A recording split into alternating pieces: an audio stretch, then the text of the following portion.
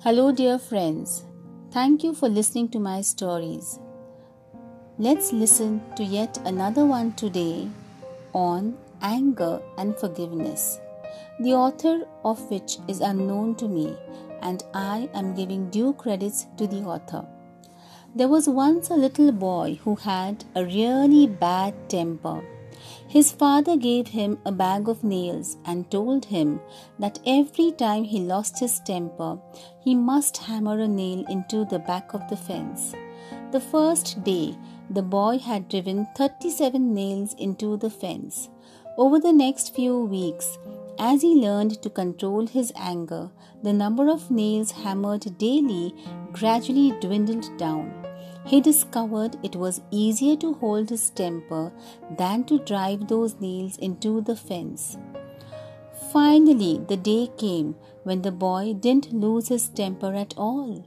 He told his father about it, and the father suggested that the boy now pull out one nail for each day that he was able to hold his temper.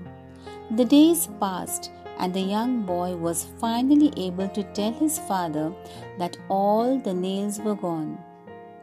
The father took his son by the hand and led him to the fence. He said, "You have done well, my son, but look at the holes in the fence. The fence will never be the same again.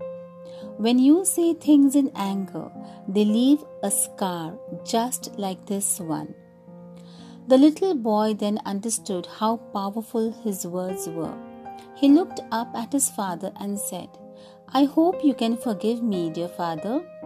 "Of course I can," said the father.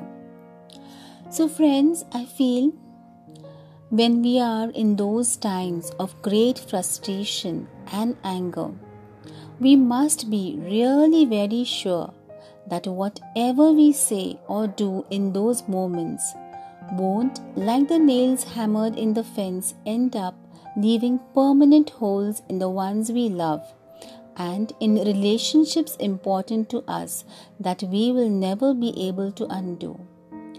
Take care, be safe, and be healthy. Thank you.